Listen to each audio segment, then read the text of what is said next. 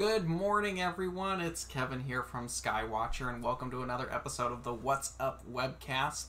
For those of you who've never joined us before, the What's Up webcast takes place every Friday, 10 a.m. Pacific, right here at the Skywatcher USA YouTube channel.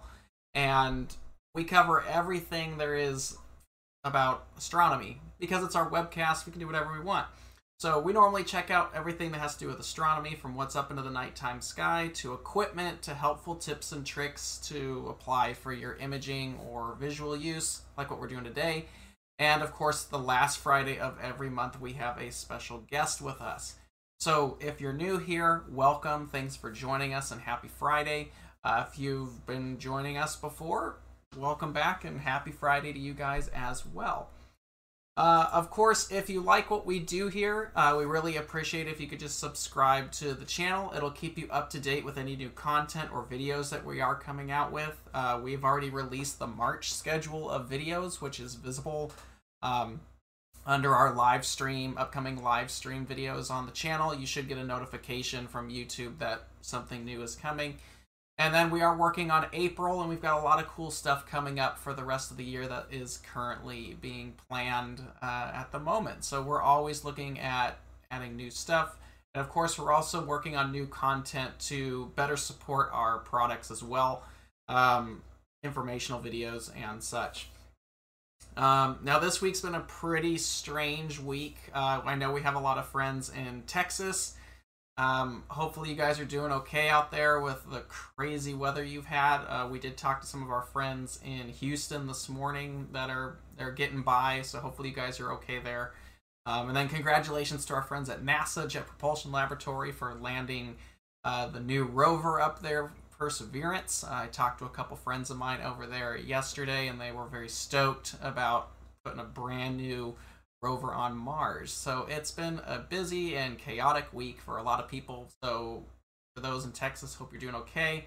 And then friends of ours at NASA, congratulations for all the efforts that you've been doing. So if you are joining us today, thanks very much. And we're going to get started.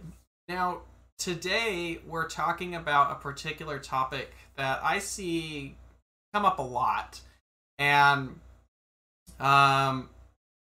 it's something that I see gets confused a lot as well, even with advanced observers and imagers to beginners, and that's really seeing conditions. But we're going to jump into this pretty quickly here, so let me just throw this up real quick. So first off, let's talk about observing conditions, and then we'll transition into seeing conditions.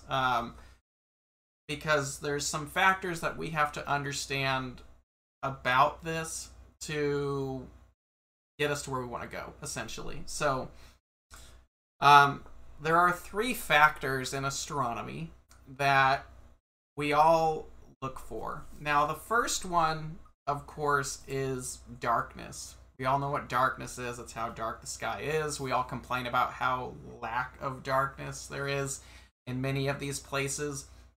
But I find doing a lot of tech support, I handle Skywatcher tech support, so I talk to a lot of people every week via phone and email. And a lot of times, if someone's experiencing bad images or things aren't looking that great, the first thing we're going to ask you is, how was the seeing that night? And the first thing most of the time that people say is, it's not that great. I live in a Bortle, 7 sky. And for those of you who aren't aware of what Bortle is, we did a video about dark sky sites where we referenced the Bortle scale, which is how dark a nighttime sky is. 1 or 0 being the best, and I believe 9 is being the worst, somewhere up in there. A lot of people will say, I live in a Bortle whatever, or I live in a red zone, which if you look at a light pollution map, it maps it out in color. So they'll say, I don't have very good seeing because I live in X brightness location. That has nothing to do with seeing conditions. The darkness of your local sky, or wherever you're viewing from, is irrelevant of the conditions for viewing. It's a nice thing to have, but it's irrelevant. So, and that's why we're doing this episode today, because I find that it's a common misconception about seeing conditions, and that's kind of what we want to break through and kind of help people navigate so you actually know what seeing conditions are. So anyway, darkness has nothing to do with seeing conditions. So these are the three factors that we bring up in astronomy. So darkness is the most common one. The next one is transparency, and the third one is stability. Now these three factors are the check marks that we have to look at for certain types of imaging, certain types of viewing, pretty much anything that we want to do navigates through these three check marks. And any professional observatory that you've ever visited or know about has to go through these three check marks. We have to figure out what exactly we're trying to do and make sure that the site or the location that we're going to be doing that from meets these criteria. Now, like I said before, darkness has nothing to do with seeing. The two factors that have to do with seeing are transparency and stability. Transparency, obviously, meaning how clear the sky is, and stability is how stable the sky is. So those are the two of the three factors that mean seeing. Darkness is just a part of that. It's kind of the cherry on top. If it can be dark, that's great. But these two factors are going to dictate how sharp your images are going to be, how good your guiding is going to be, how much you can resolve in your telescope, how sharp your image is going to look like. Transparency and stability are the two factors that will decide how those are going to look. You know, there's a lot of people out there that are like, I want to get 0.5 arc second guiding, or I want to shoot at sub arc second, blah, blah, blah, blah, blah. All of those factors, all of those things that you want to obtain are done through transparency and stability. And you'll find that some locations just don't support certain types of viewing or certain types of equipment. And knowing those factors will enable you to produce the sharpest images you can per your site, and also adapt your equipment to the particular type of work that you want to do. So that's what we're going to be doing today, and talking about that. So let's break down those three factors even more, because that's the big thing, right? We need to understand the three factors before we can apply the check marks to make sure we're hitting the notes that we need to hit. So number one is darkness, as I said before. Now, everybody, I think, would agree that we would love to live in a dark sky site. You know, we want to see those things big and bright. We want to take those beautiful deep sky images, blah, blah, blah, blah. Darkness, darkness, darkness. That's about everything you hear about. And it's nice. It would be great to have a dark sky site, but just because it's dark doesn't mean it has good seeing. Now, like I said earlier, darkness does not equate to good seeing conditions. It has nothing to do with it at all. Dark sites can have bad seeing. We've been with Skywatcher, we travel around, we go to different star parties and events, and we've been to some locations that particular night just didn't have good seeing. Yeah, it was dark, that's great. But if the seeing doesn't support the equipment we brought, then all the images look fuzzy and they're not sharp, and the sky doesn't have that etched, look when you look up at the Milky Way and it just looks like someone chiseled it into the nighttime sky. That's good seeing. But it can be dark and can be garbage at the same time. Or you can be in your backyard and you can have excellent seeing even though it's not dark at all. So, some of you may have found that one particular night in your backyard, everything just came together and it was rock solid. And that's awesome. But it wasn't dark. But that's irrelevant. Darkness doesn't have anything to do with your seeing conditions. Like I said, darkness is nice, but it's kind of just the cherry on top. That's all a dark sky is going to give you. It's just a bonus. Now, if you can have a dark sky with good seeing conditions, that's why observatories are located where they are, because they want all three of those factors to apply. That's exactly why they're there. They spent a lot of time looking at different locations, finding different locations, and that site, like Mauna Kea, or Kitt Peak, or Mount Lemmon, or any of these observatories, they are on those locations because they found that it marked those boxes where, of course, it was dark, but the transparency and stability were excellent. And that's going to allow them to get the image that they want. So, and it varies on the type of observing you're going to do too. And we're going to break that down here in a little bit. So the darkness is irrelevant. We've already put that there. Now, transparency is the first factor of good seeing. Now, transparency is referring to the clarity of the sky. And this is where you're going to get contrast. The contrast can be seen if you have good transparency. Now, I've observed at the Texas Star Party and the Grand Canyon Star Party. Those are two of my favorites. And the Texas Star Party is an excellent site. But it sits lower in altitude than Grand Canyon does. And there's certain objects that we've viewed from Texas that just didn't pop out as much as it did at Grand Canyon, and that's because the transparency wasn't there. Now there has been evenings where the transparency at Texas has been amazing, and it's variable, so it's going to vary all the time when it comes to transparency. That's the tough thing with seeing conditions, is you're constantly chasing them. So good transparency is going to give you the contrast in the nighttime sky that you want to see. And actually, it has nothing to do with the nighttime sky at all. It's just the sky in general. Because if you have good transparency and you're into solar imaging, that's going to make sure that you've got real nice, sharp images. So what are the factors that affect transparency? That's kind of the big conversation, right? So high clouds, like all that cirrus and stuff, that affects transparency right off the bat. That can reflect light pollution, all kinds of stuff. It scatters light. Smoke is a huge factor. So last year when we had a bunch of wildfires going on from California and basically everything was burning, a lot of smoke and ash went into the air. That ash affects the transparency of the sky. So it may have looked clear, but it wasn't transparent. So it affected the images. Dust is another big factor because, of course, it also scatters light. And basically anything that can scatter light is going to affect your transparency.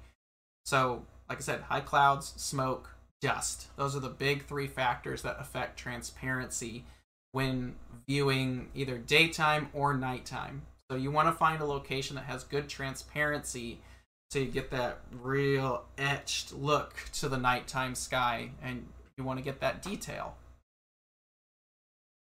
Now, like I said, transparency and anything that has to do with seeing is variable all the time. You know, there's a lot of people I've talked to that say, hey, I went out with my telescope last night and the image wasn't very good.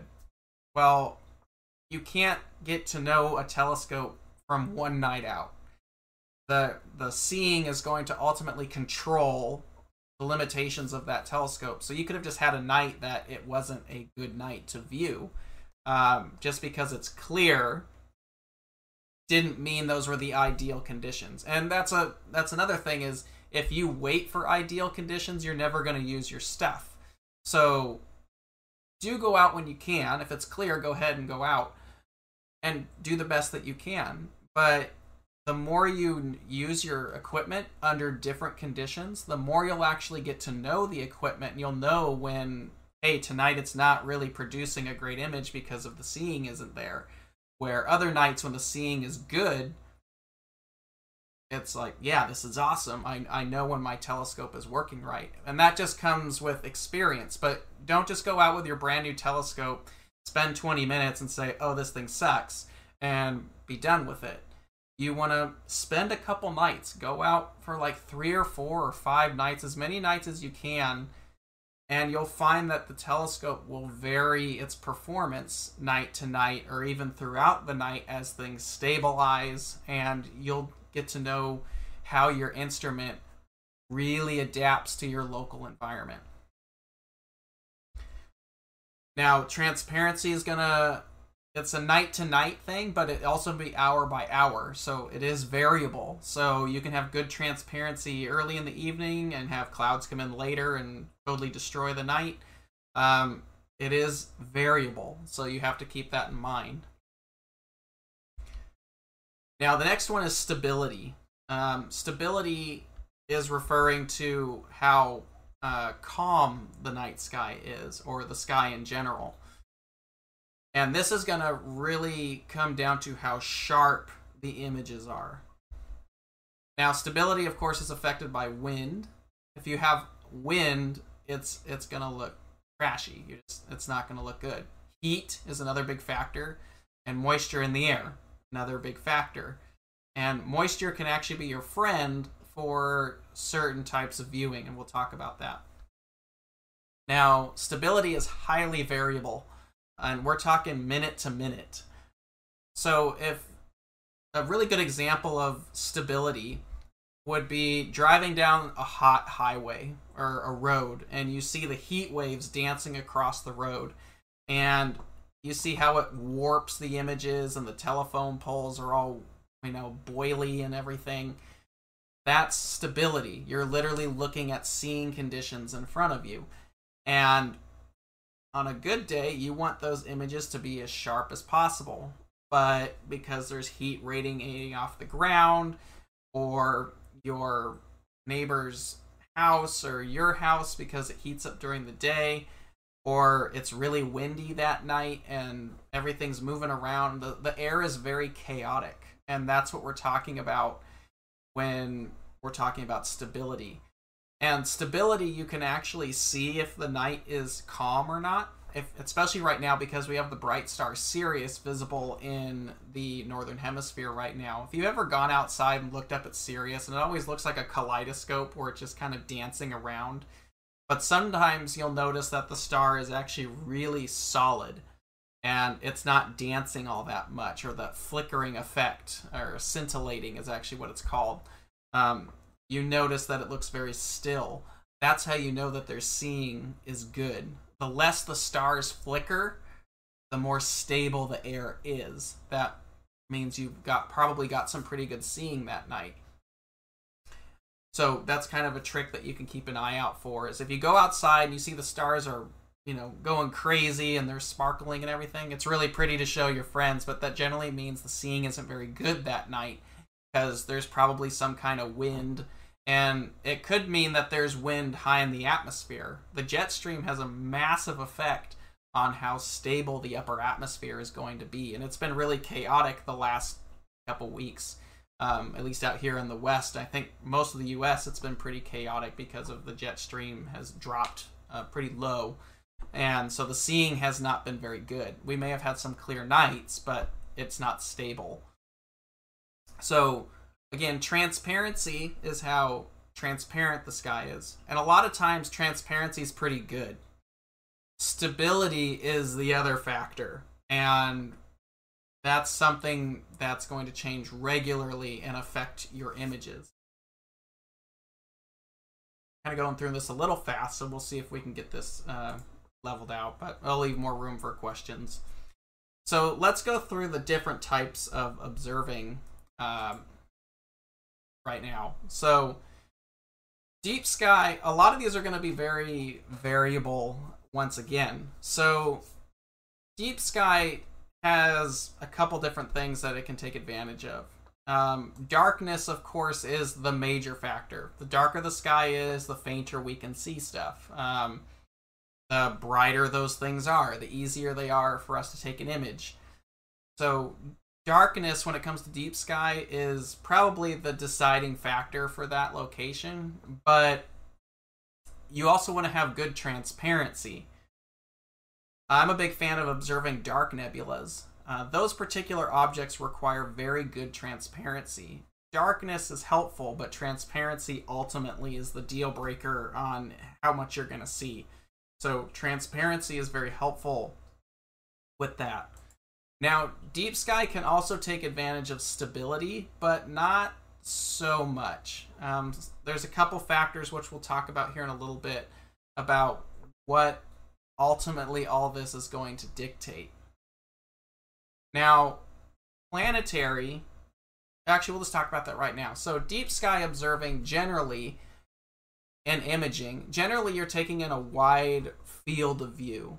If you're doing deep sky, you're probably not pushing the magnification too high. Most objects are probably going to look good about 100 power or less. You're not really asking a lot from the optics at that point. And you're not really asking much from the conditions at that point. As long as it's transparent and dark enough for you to be able to see that object, you're pretty good. Now, if you're really interested in high power viewing, stability is where that's going to become a factor, because as you magnify your object more, if everything's blowing around up there, then it's just going to look like it's boiling underwater. So if you have a location that gives you good stability, or you have a night that has good stability, you'll be able to push that magnification a lot more.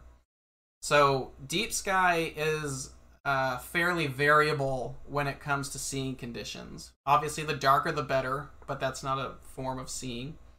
Good transparency is what you really want for deep sky, and that's why a lot of the research observatories that are doing deep sky work, they are generally at a location that has good transparency and good stability, and the darkness, it should be fairly dark, so they can reach the dimmer magnitudes and take advantage of the bigger telescopes without the effect of light pollution. But ultimately, major observatories want good transparency, good stability, and then if darkness is nice, that's great. So Mount Wilson out in California, just above Los Angeles there, it's not dark up there anymore. It's not bad. It's better than most of our backyards, but it is far from dark anymore because of how big the city is. But the seeing up there, it's very good transparency and very good stability. So even though they're not observing these ultra faint objects anymore, they do have some projects up there that take advantage of having good stable seeing conditions. So good transparency, good stability is best for deep sky. If you've got darkness, that's just a plus. Now, when seeing really becomes a factor is planetary. The biggest thing that I see when people get their telescope is, how big can I make the image? Well, that's kind of a loaded question, because it actually has nothing, it has a little bit to do with the telescope, but the deciding factor of your images looking good, besides the optics, because pretty much anything you buy today is gonna be fine. So transparency is good to have, and stability are the two major factors for planetary. Darkness, it doesn't matter.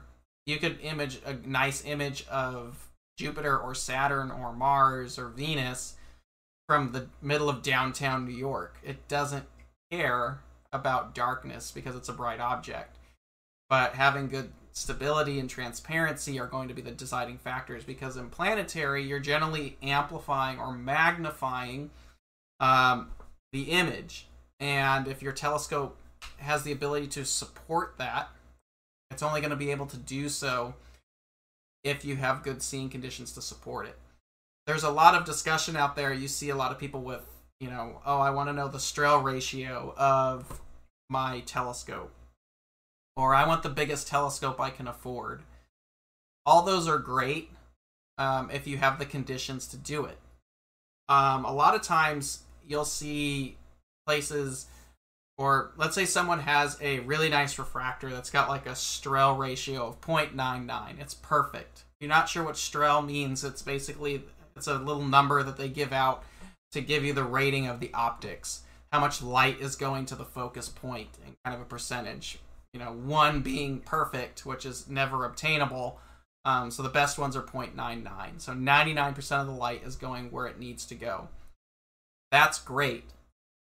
The thing about that is the seeing conditions are going to dictate how much you can get away with that. So all things being perfect, the optic is excellent. In space, the optic is excellent because there's no conditions that it has to worry about. But if you have the best optics in the world and you put it in a place that has bad seeing conditions, bad transparency, and bad stability, it doesn't matter. It's going to be not, I wouldn't say it's garbage, but you're not going to be able to take the advantage of that telescope to its top-notch performance. And that's what happens with a lot of our telescopes nowadays, is most of the locations don't really support a lot of these telescopes. I bought a Celestron C14. I love those telescopes. I wanted to use it for planetary. I set it up in my backyard, and I found out very quickly that no matter what I did, my location or my backyard is not good enough to do planetary viewing with that telescope to the level that I wanted to. So I found an 11-inch was better suited for my location. Yes, aperture is nice, but if the seeing conditions don't support it, it doesn't matter. So, something to think about there. Now, that doesn't say get bigger telescopes. It's just you have to become more aware of the conditions that you're using it in. That's why when you're starting imaging, it's really easy just to get yourself like a 3 or 4-inch telescope, or let's say up to a 6-inch telescope, and they're really forgiving. The seeing conditions generally aren't going to ask a lot from that telescope. And you're generally using it fairly low power. Even when you're doing deep sky imaging, you're putting a big sensor in there. You're not really asking a lot from your telescope. So there's a lot of times where people want the best Strel ratio, the best optics in the world, and they're going to put this big old camera on the back of it, and you're not really asking the optic to do anything other than focus light to a point. So not saying that you shouldn't get the best optics possible, but more often than not, you'll probably find out you're not even pushing the optics to their capabilities at that point. So it's nice to have. Nice optics are very nice when the seeing allows it, but just keep in mind, 9 times out of 10, the stuff that you're doing isn't putting any demand on the optics. As long as it's diffraction limited, then you're fine, because that's generally what the seeing conditions are going to support. The seeing is always going to dictate what you're going to be able to get away with that night. So, but in planetary imaging, it is the ultimate deciding factor of how big of a telescope, how much magnification you can put on it to get a nice sharp image. That's what it's going to come down to. So that's why when you see people like Christopher Go or Damian Peach, they're imaging from locations that have very good planetary seeing. And that's how they're able to get away with using like a Celestron C14 or some big telescope like that to get those amazing planetary images. That's because the site that telescope is at can support it. So that's kind of hard, because it's like, oh, I want to go buy myself this big telescope because Damian Peach and Christopher Go are doing so good with it, and you get it, you bring it to your backyard, and the image doesn't look good ever. That's because your location just does not support that particular telescope. It has nothing to do with the telescope at all. It just is the confines and the conditions that you have to work with. And that's really important to get the best images possible, is understanding those conditions. Now, lunar imaging is the same thing as planetary. I probably should have put them together, but transparency and stability are going to be the big factors. The nice thing about the moon is because there's so much light coming off of that, a lot of it can get through. Now, a cool thing about planetary imaging and lunar imaging is we can use filters, and we've talked about this in our filter episodes. Is, let's say you're imaging a planet, or let's say you're imaging the moon, and there's a lot of heat coming off the ground, and everything's boiling, and it doesn't look good. At some point, it's just the seeing isn't going to support it. But there's still tricks that we can do to help get rid of that. Now, when you're observing planets or the moon, you're generally doing it in color. And a lot of times, the heat and seeing conditions may show up in certain wavelengths, but not in others. So you can use a filter like an IR pass or infrared pass filter, which eliminates most of the visible spectrum and isolates just a particular wavelength. And that can actually calm the seeing conditions down, because you're eliminating a lot of the other part of the spectrum. So you're reducing the amount of light that's scintillating in the image. So if you are into lunar or planetary imaging and your seeing is not bad, but maybe you want to sharpen it up a little bit more, look at like an IR pass filter and kind of isolate that wavelength, those wavelengths down a little bit. It'll help produce probably a sharper image more often than not. And that picture of the moon on the screen, that was taken with a 7-inch refractor, an old Meade 178 that I used to have, and an IR pass filter. And the reason it's so sharp is because I used an IR pass. I was able to actually shoot it while it was high in the sky and the sky was blue. And I was able to cut all that down with the IR pass filter and give it a nice sharp image. So kind of a little trick that you can do. Now, it's not going to make up for bad seeing, but it can help if seeing's not too bad and you need to sharpen it up just a little bit more. An IR pass filter, if you're into lunar or planetary, is an excellent filter to have in the bag, and they don't cost that much. So solar imaging. Solar is a fun one to do, and it really takes advantage. Obviously, darkness is irrelevant when we're talking about the sun because it doesn't matter. We're talking the brightest thing in the sky. So transparency and stability are really good factors. And you see a lot of companies now, like Lunt Solar Systems, they offer like a 152, they offer a 230, and they offer a 300 millimeter H-alpha telescopes. And like with the Daystar filters, like the image that you see here, this was taken on in a Spree 150, full aperture. But what we find out is the seeing conditions during the day are probably best met with telescopes about 120 millimeters or smaller in aperture, because on most days, those are the telescopes that are going to give you the sharpest image of the sun with the proper filters. That's generally what the seeing is generally going to support on any given day. Now, this particular day, it just kind of worked out that the seeing was good to shoot the sun at a full 6-inch aperture, but that's what happens though. A lot of people say, I want to buy this big telescope, and I'm going to buy a 30-inch Dob. It's been my dream, and I'm going to put it in my backyard.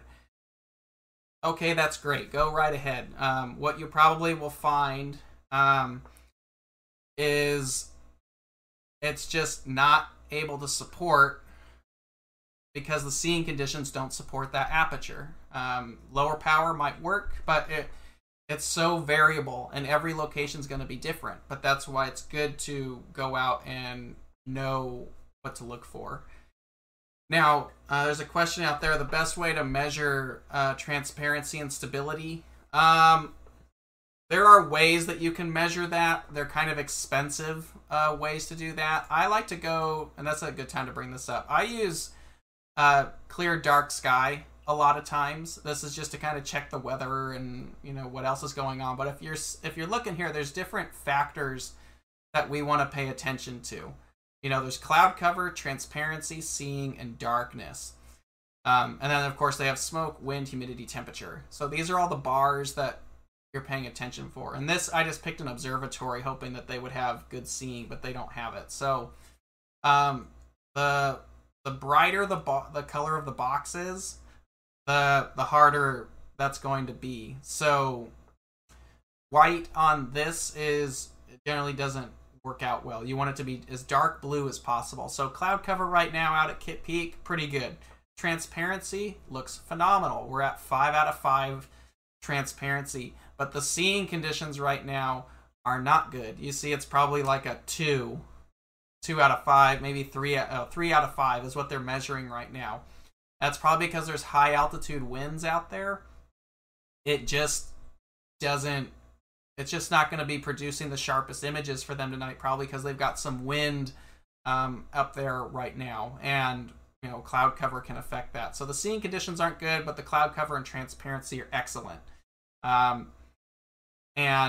generally the seeing at this location is very good, but just worked out that right now it's not. That's because this is a variable, and you just have to pay attention to that. So if you're looking for how to find seeing conditions without getting some special seeing monitor, and a lot of observatories will actually have a seeing monitor where it'll analyze every night to check that.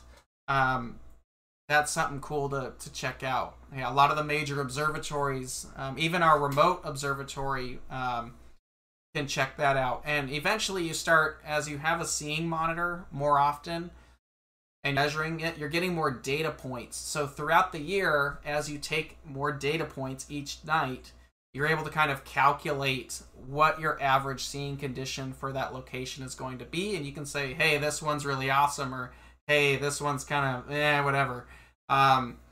But yeah, most major observatories are going to have a seeing monitor somewhere that are taking those measurements constantly, and then they're jotting those down and probably graphing those out to best do that. So, but for amateur stuff, if you're looking for like forecasting and stuff like that, I just use the Clear Sky Clocks. There are other weather apps that you can kind of see where the jet stream is. That's a good way to see if the seeing is going to be stable or not, because if the jet stream is really active over your location, it's probably going to require probably going to be producing some pretty turbulent air that night. So check your weather, look for the jet stream and stuff like that. But that's going to be, I don't have any links for that. I've got some friends who do, and I should have looked up those links beforehand, but there's a couple good apps out there to do that. And if you're really hardcore and you just want it, you can get like a seeing monitor. There's a couple higher end places that make those monitors that you can actually measure every night to check your particular location. But for me and most of our amateur stuff, just having, Clear Sky Clock or something like that, that charts it out, a couple days at least, so you can see moving into the weekend out there on Mount Lemmon, where this telescope is based, they're not going to have good seeing up there this week. But as things clear out and calm down, when the jet stream kind of shifts out of this particular area, it should make that a little bit better overall. So something to look at, but that's just kind of what I tend to use up there. So let's go back to the real world and actually talk about what all this is going to ultimately dictate. So transparency and stability are the deciding factors of seeing. That's it. So, if someone asks you, how was your seeing? Don't bring up darkness. It doesn't matter at that point. So, and the more you go out and observe and you use your equipment, the more you'll come to understand your particular site. My backyard seeing is generally pretty good for deep sky work. Now, that's something I want to talk to about really quick. I didn't put a slide in for this. I think we just talk about it. But seeing conditions are different between the type of observing you want to do. So, and we kind of touched on it in the previous slides, but let's go back a little bit further. So if you're into deep sky observing, you generally want somewhere that's very dry. The drier the air, the better the transparency. The higher the altitude, the better the transparency. Less air is better. That's why a lot of these observatories are on mountaintops. Generally somewhere in the desert, like Texas, Arizona, New Mexico, California, Chile.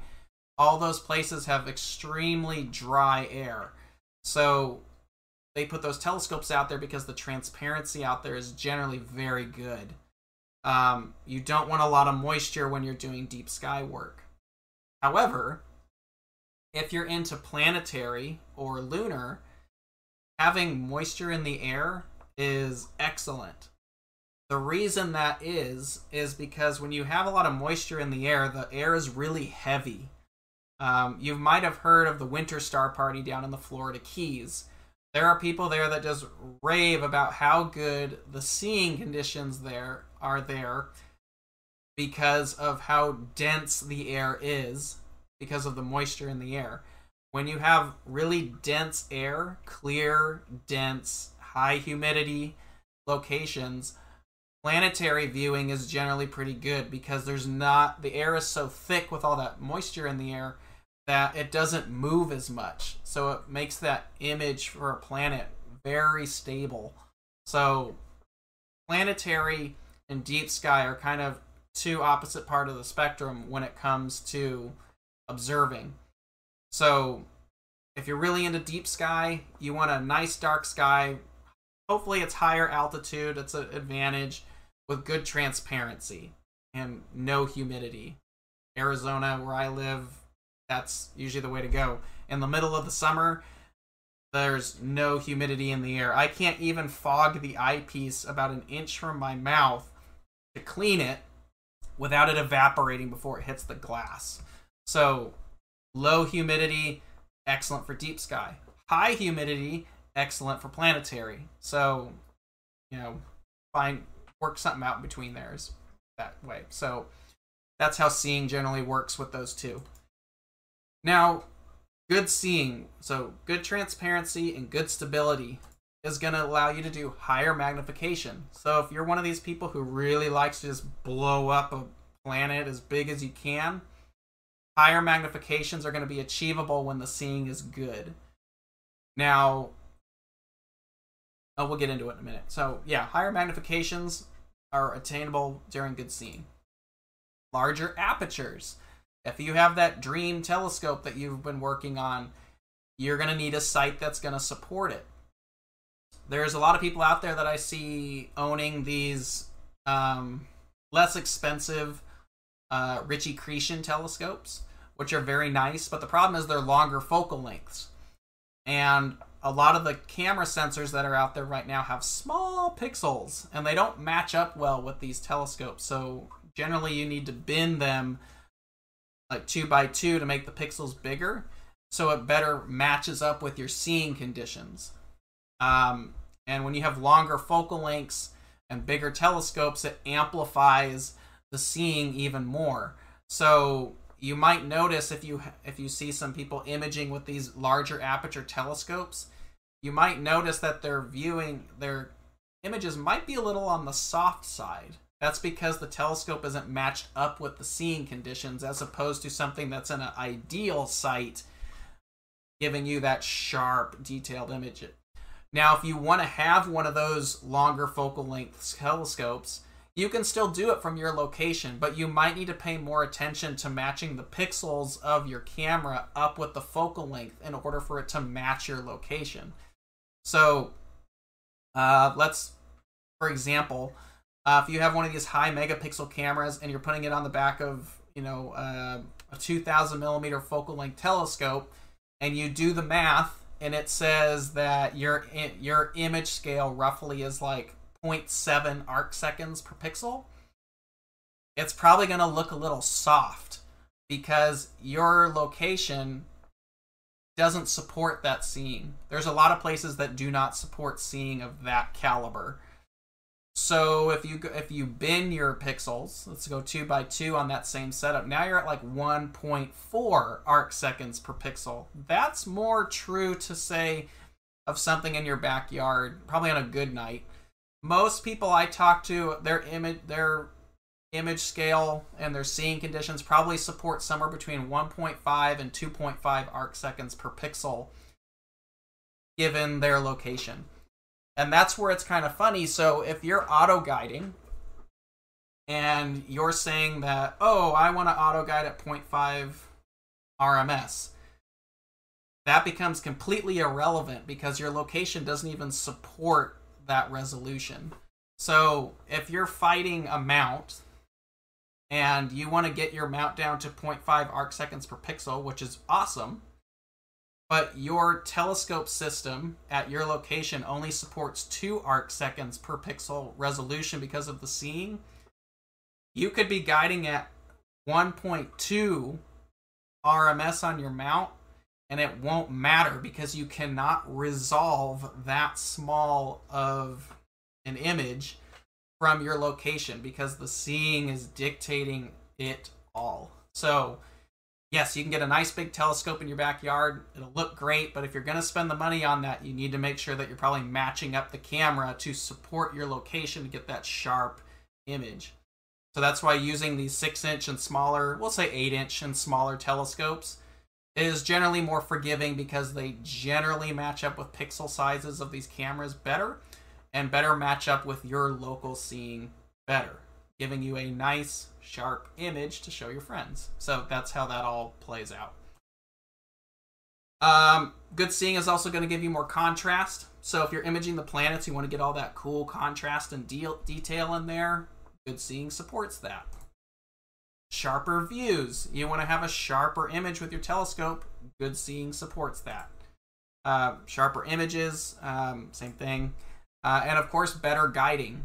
If you want that nice, tight guiding that you're looking for, seeing conditions are going to dictate that. So if you're imaging too quickly or you're guiding too quickly, you'll actually be chasing the seeing conditions, and your guide graph's going to look like a heart attack going on there.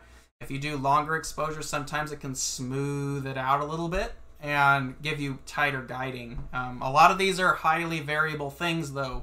So just because we say it here doesn't mean it might apply to your setup. So you're going to have to play with it. You have to adapt to your location, and no one's going to be able to do that for you except you. So it's going to require some experimentation. And of course, higher resolution imaging. You want to take really high resolution shots, you better have a site that's going to support that piece of equipment. So, for example, this is the 10-meter Hobby Eberly telescope in the McDonald Observatory in Texas, currently under snow. This particular telescope has been picked for this location because they have good enough seeing to support the telescope's role at this particular location. You can't take a 10-meter telescope and just plop it wherever you want. You have to adapt it to the particular location. That's why Mauna Kea has Keck. Down in Chile, they have all these other big telescopes like the Gemini, the LSST. All those telescopes are there because the seeing conditions meet all the major criteria for that location. So that's pretty much it for the day. If you like what we do here, go ahead and subscribe to our channel. If you like what you see here, if there's something you want us to cover or miss something, you can email us at support@skywatcherusa.com. Title it What's Up so we know it's about the What's Up webcast. And we'll be happy to take a look at, maybe future topics. Now, next week is going to be probably one of our biggest episodes yet. We're having our good buddy Don Pettit. Don is a NASA astronaut. He's been to the ISS 3 times. And don't ever get into a photo competition with Don. I know all of us as astrophotographers are like, hey, look at my image, blah, blah, blah. Don will destroy you every single time because he'll probably have a picture of something from the International Space Station and it just dominates everything. So Don's going to be here from Houston next week. He'll be coming in or virtually joining us next week. We're going to talk to him about what it's like to be flying on the ISS. How he got into space, and so much more. So you want to join us next week because we'll have him here with us. So we're excited to have him next week. So join us next Friday, 10 a.m. Pacific, right here at the What's Up webcast. If you can't join us, it's always recorded on our YouTube channel. So that's that's the wrong slide. So disregard that. So thought I'd change that. So that pretty much wraps it up. So that's how seeing conditions work. They are the ultimate dictator of how good things are going to look in your particular location. So definitely start paying attention to those. If the more you pay attention to it, the more you understand it, it'll make when you go investing into better equipment or higher resolution equipment, it'll give you a better base on what to purchase, what's going to work for your location, and that way it's going to give you the sharpest views possible to share with others. So that's pretty much there. So if you guys have any questions, go ahead and ask those in the chat. If we don't really have anything, then we'll go ahead and shut it down. Real quick, if you do like what we're doing here, and you want to get some shirts or swag, we do have the skywatcher.threadless.com. We've got shirts and all kinds of stuff up there, hoodies. You can kind of mix and match whatever you want there. So that is our swag store. We'll probably be adding more stuff here soon, but have to mention that. My head is in the way, so sorry about that. There we go. These are just some of our offerings on there. If you want to check those out, that just goes to supporting the webcast as well. So that is our skywatcher.threadless.com stuff right there. So awesome. Well, I don't see any questions. I think we answered most of the questions already for today. So thank you all. We are ending a little bit early today. If I missed anything, go ahead and email us at support@skywatcherusa.com. Thanks for being here. Have a happy Friday and a great weekend. And hopefully now that you know about seeing conditions, you know how to take a look at how to make your stuff the best it possibly can. So thank you very much, everyone. Have a great weekend. Stay safe, and we will see you guys next week for Don Pettit and the What's Up webcast. So take care, everyone. Be safe. Clear skies.